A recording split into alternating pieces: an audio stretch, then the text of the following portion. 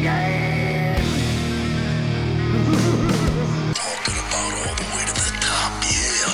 Unjustifiably in a position that I'd rather not be in. But the cream rise to the top, oh yeah. Rolex! Wear it! Diamond ring! Wear it! Kiss stealing! Woo! Wheeling dealing! Limousine right! Jet flying! Son of a gun! And I'm having a hard time holding these alligators down! Woo! The Tom Shiflett Podcast. What's up, everybody? Welcome to another episode of the Tom Shiflett Podcast. I am your host, Tom Shiflett.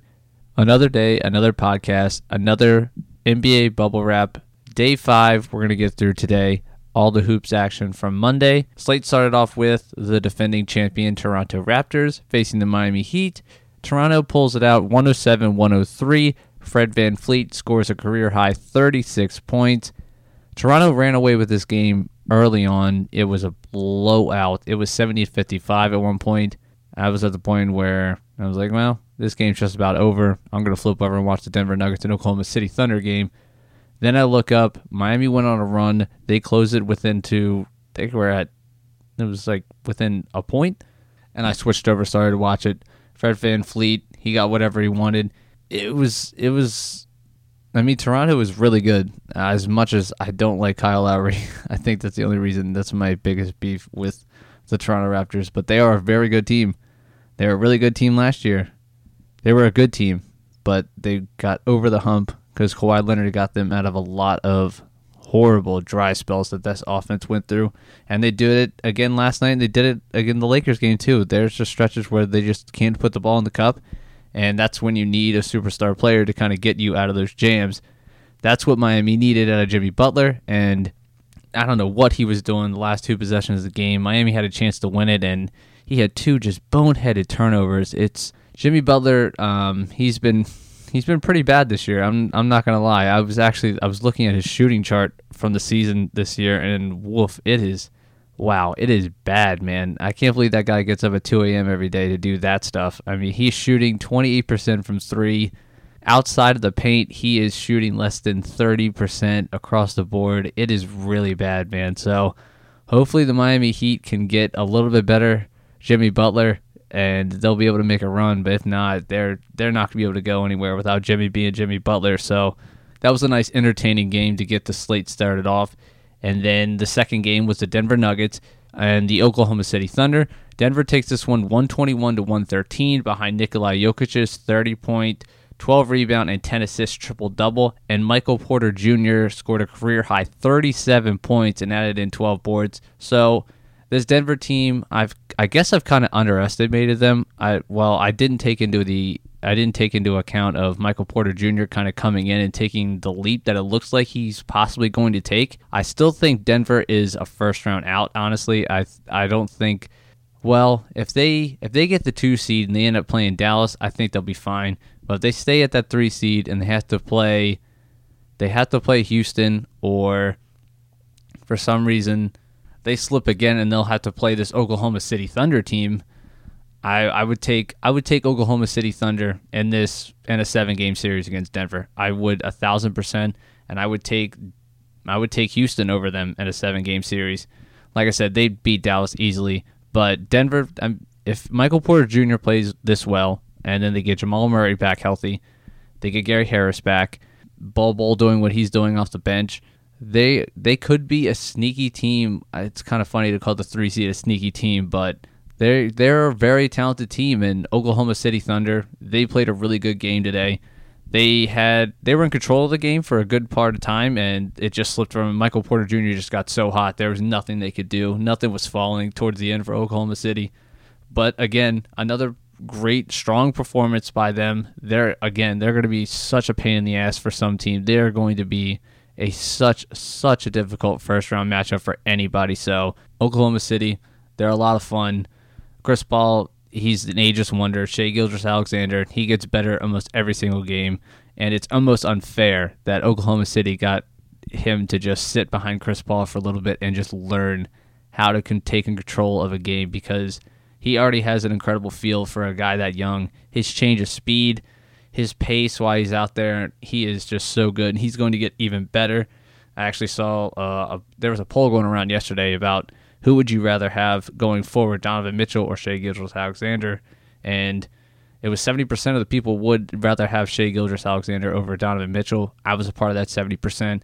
I think just the potential that Shai Gilgeous-Alexander has, not only as a floor general, but on the defensive end, it's incredible. So he's just going to keep growing and growing. And that's Oklahoma City Thunder team, man. They got so much back for Paul George that they're just going to keep reloading. They're going to get even better next year. So it was a good basketball game. It was a lot of fun to watch, too. And Denver, I've been making fun of them most of the year, and like I said, I've been underestimating them, but they are a very good team.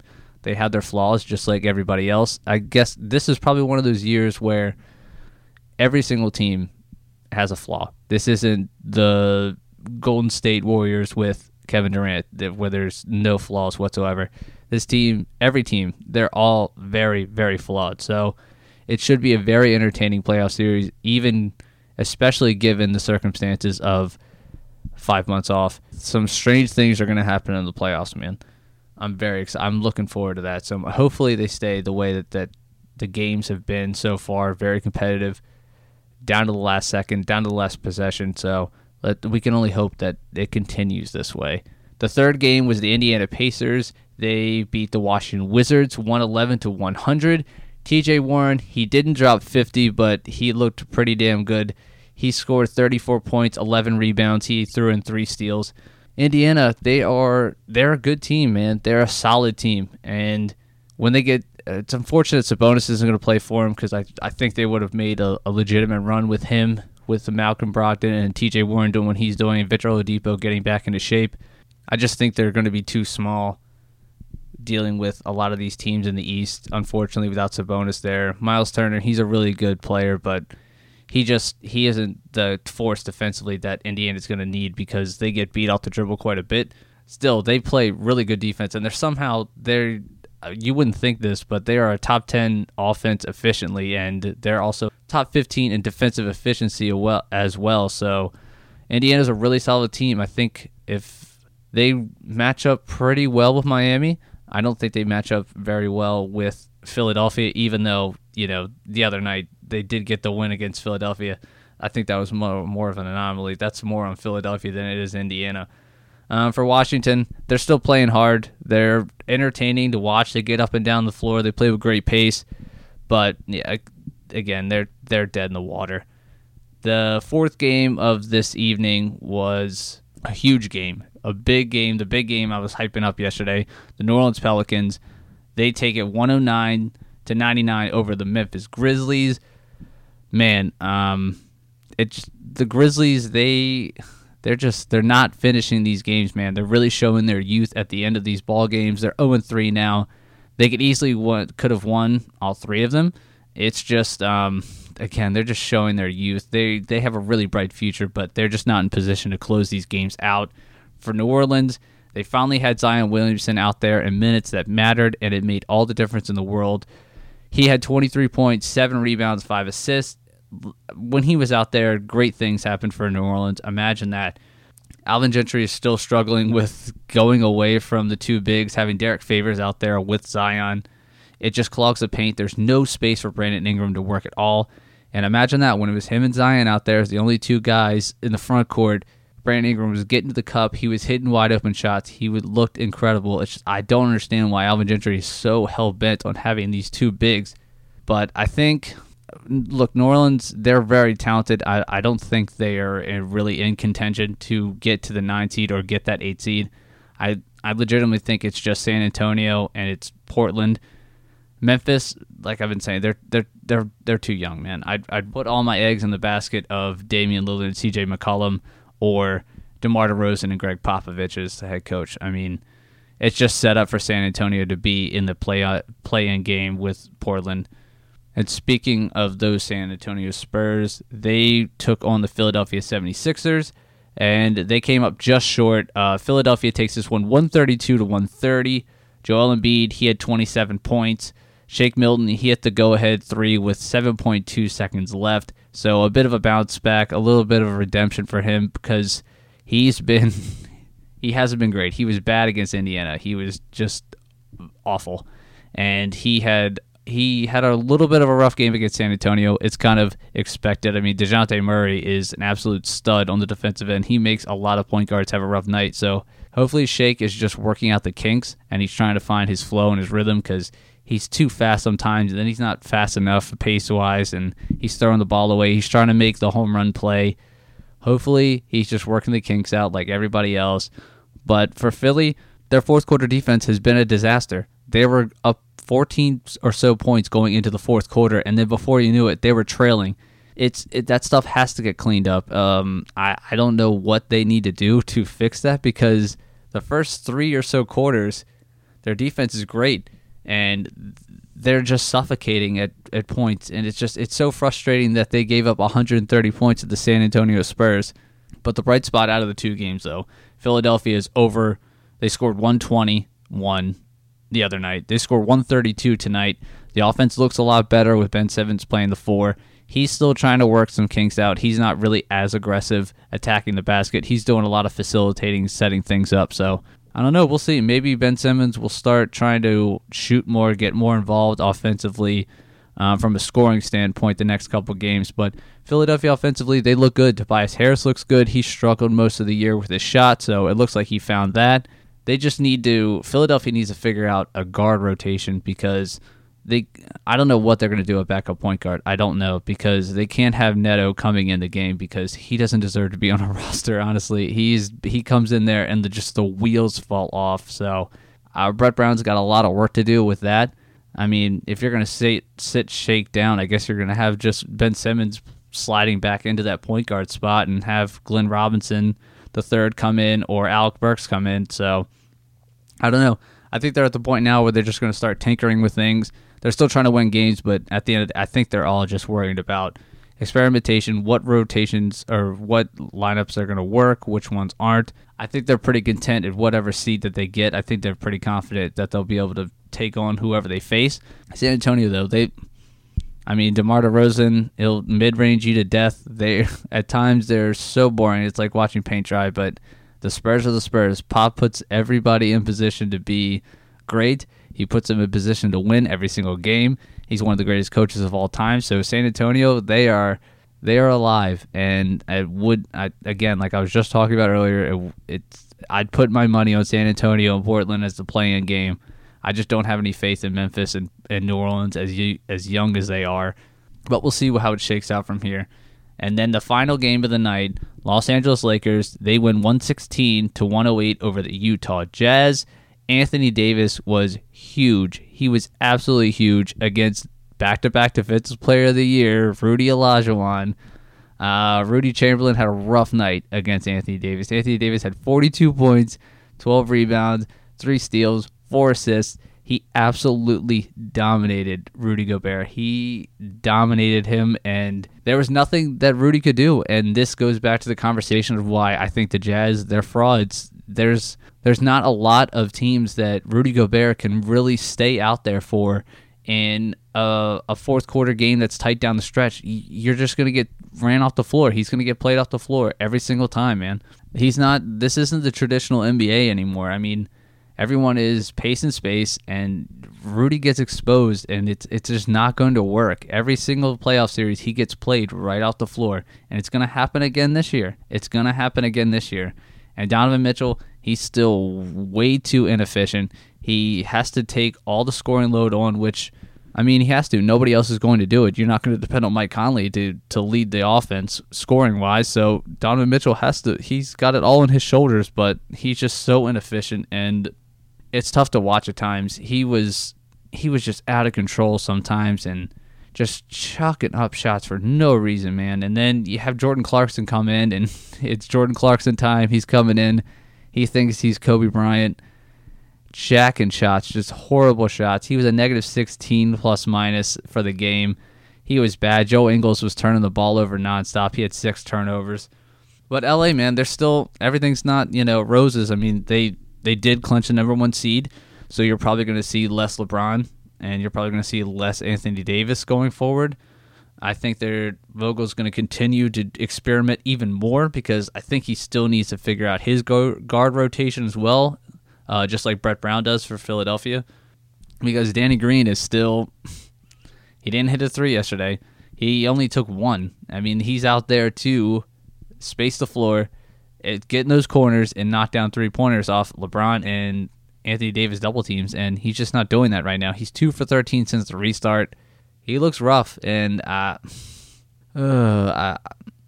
not ready to panic about the Lakers yet because I still think they are the best team, but I don't know what they're going to do. And they're talking already about Rondo might come back early, which would be an absolute nightmare. Rajon Rondo should be in a 3-piece suit the rest of the playoffs. He should not see the floor at all. They should just leave all those minutes to Caruso and Dion Waiters because those two have been fantastic once they come in the game. Their plus-minus is absolutely incredible, and the trio of those two and Kyle Kuzma off the bench have been fantastic. So I think Vogel found his rotation.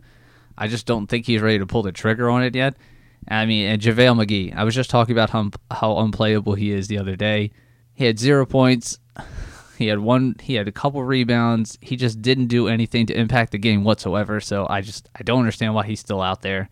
I guess they want to stay traditional big until the playoffs start. Then they'll move LeBron to power forward. They'll move Anthony Davis to the center position. But, I don't know. I mean, Frank Vogel, he has some decisions to make, but they're not like, it's not brain surgery, man. Just pull the trigger on these things. Everyone can see it. It's so blatantly obvious. I don't know why he's sticking with this stuff, but it's got him the number 1 seed in the West. He's come this far with it, so maybe he's just rolling with it until the wheels fall off. But it was a good win for the Lakers against a playoff team. Any win's a good win, but I don't think it's time for everyone to panic like they are about LeBron. LeBron had 22 last night. He was kind of just, like he's been this whole time. He's been in cruise control. He's kind of just facilitating. He's picking his spots, but he's not picking his spots enough for me, honestly. I don't know. It would be nice to see him be the guy. I know he's just deferring everything to Anthony Davis these first 3 games, but it's almost playoff time, and before you know it, you're going to have to be the guy if the Lakers want to go to where they go. So maybe this next game coming up, he'll just go out. He'll start chucking up some shots. He'll start looking like the LeBron that they need down the stretch. But the sky isn't falling. LeBron hasn't lost it. He's not washed. He's fine. He knows what he's doing. He's been doing this for a very long time. He's been doing this for years, since his second stint with the Cavs. He knows how to flip the switch. He'll turn it on when he wants to. So everything is completely fine. So that was day 5. Yeah, the Raptors beating the Heat 107-103. Yeah, the Denver Nuggets beat the Oklahoma City Thunder 121-113. The Indiana Pacers, they beat the Wizards 111-100. New Orleans Pelicans, they saved their season with a 109-99 win over the Memphis Grizzlies. The Philadelphia 76ers right the ship for a bit against the San Antonio Spurs 132-130. And the Los Angeles Lakers clinched the number 1 seed in the Western Conference with a 116-108 win over the Utah Jazz. We got another 6-game slate again on Tuesday. That starts off with the Milwaukee Bucks and the Brooklyn Nets. The poor Nets, man. They're going to get a pissed off Giannis Antetokounmpo coming off a loss. Let's see. And then the second game is going to be Luka Doncic and the Dallas Mavericks versus De'Aaron Fox and the Sacramento Kings, followed by Kawhi and PG and the LA Clippers versus Devin Booker and the Phoenix Suns. Then you have the Indiana Pacers playing the Orlando Magic. 6:30 on TNT, you're going to get the Miami Heat versus the Boston Celtics. And to finish the night, TNT has the Houston Rockets and the Portland Trailblazers. That's going to be a really good game. I'm really looking forward to that one. It's going to be pretty interesting to see how Dame and CJ McCollum can try and, I guess, kind of slow down James Harden and Russell Westbrook. If there's one way that you could just make it rough for Portland is to just attack Dame and CJ. They have such a hard time staying in front of most guards. So, I don't know, man. That's going to be another 300-point total at the end of the game. So, if you are listening to this and you have a chance to bet a line, definitely take over on this one. There's no way they're going to be under 250 combined. Miami versus Boston would be really good, too. Miami need a bounce-back win after that terrible outing they had against Toronto. Boston looked really good the other night. They kind of choked it away against Portland for a little bit, but Jason Tatum looked like he's getting it going. Same thing with Jaylen Brown, so that'll be a really fun game to watch. I'll recap that tomorrow when I get home from work. So I'm going to go ahead and wrap this one up. Thank you for continuing to listen. I know it's a lot of podcasts are coming out right now. It's been 5 days, 5 podcasts coming out. There's going to be more coming. I'm going to be doing this every day until the 17th. So thank you for keep listening, and I'll talk to you later. Bye. Yeah, from the bottom of my heart, thank you. And what can I say? Mamba out.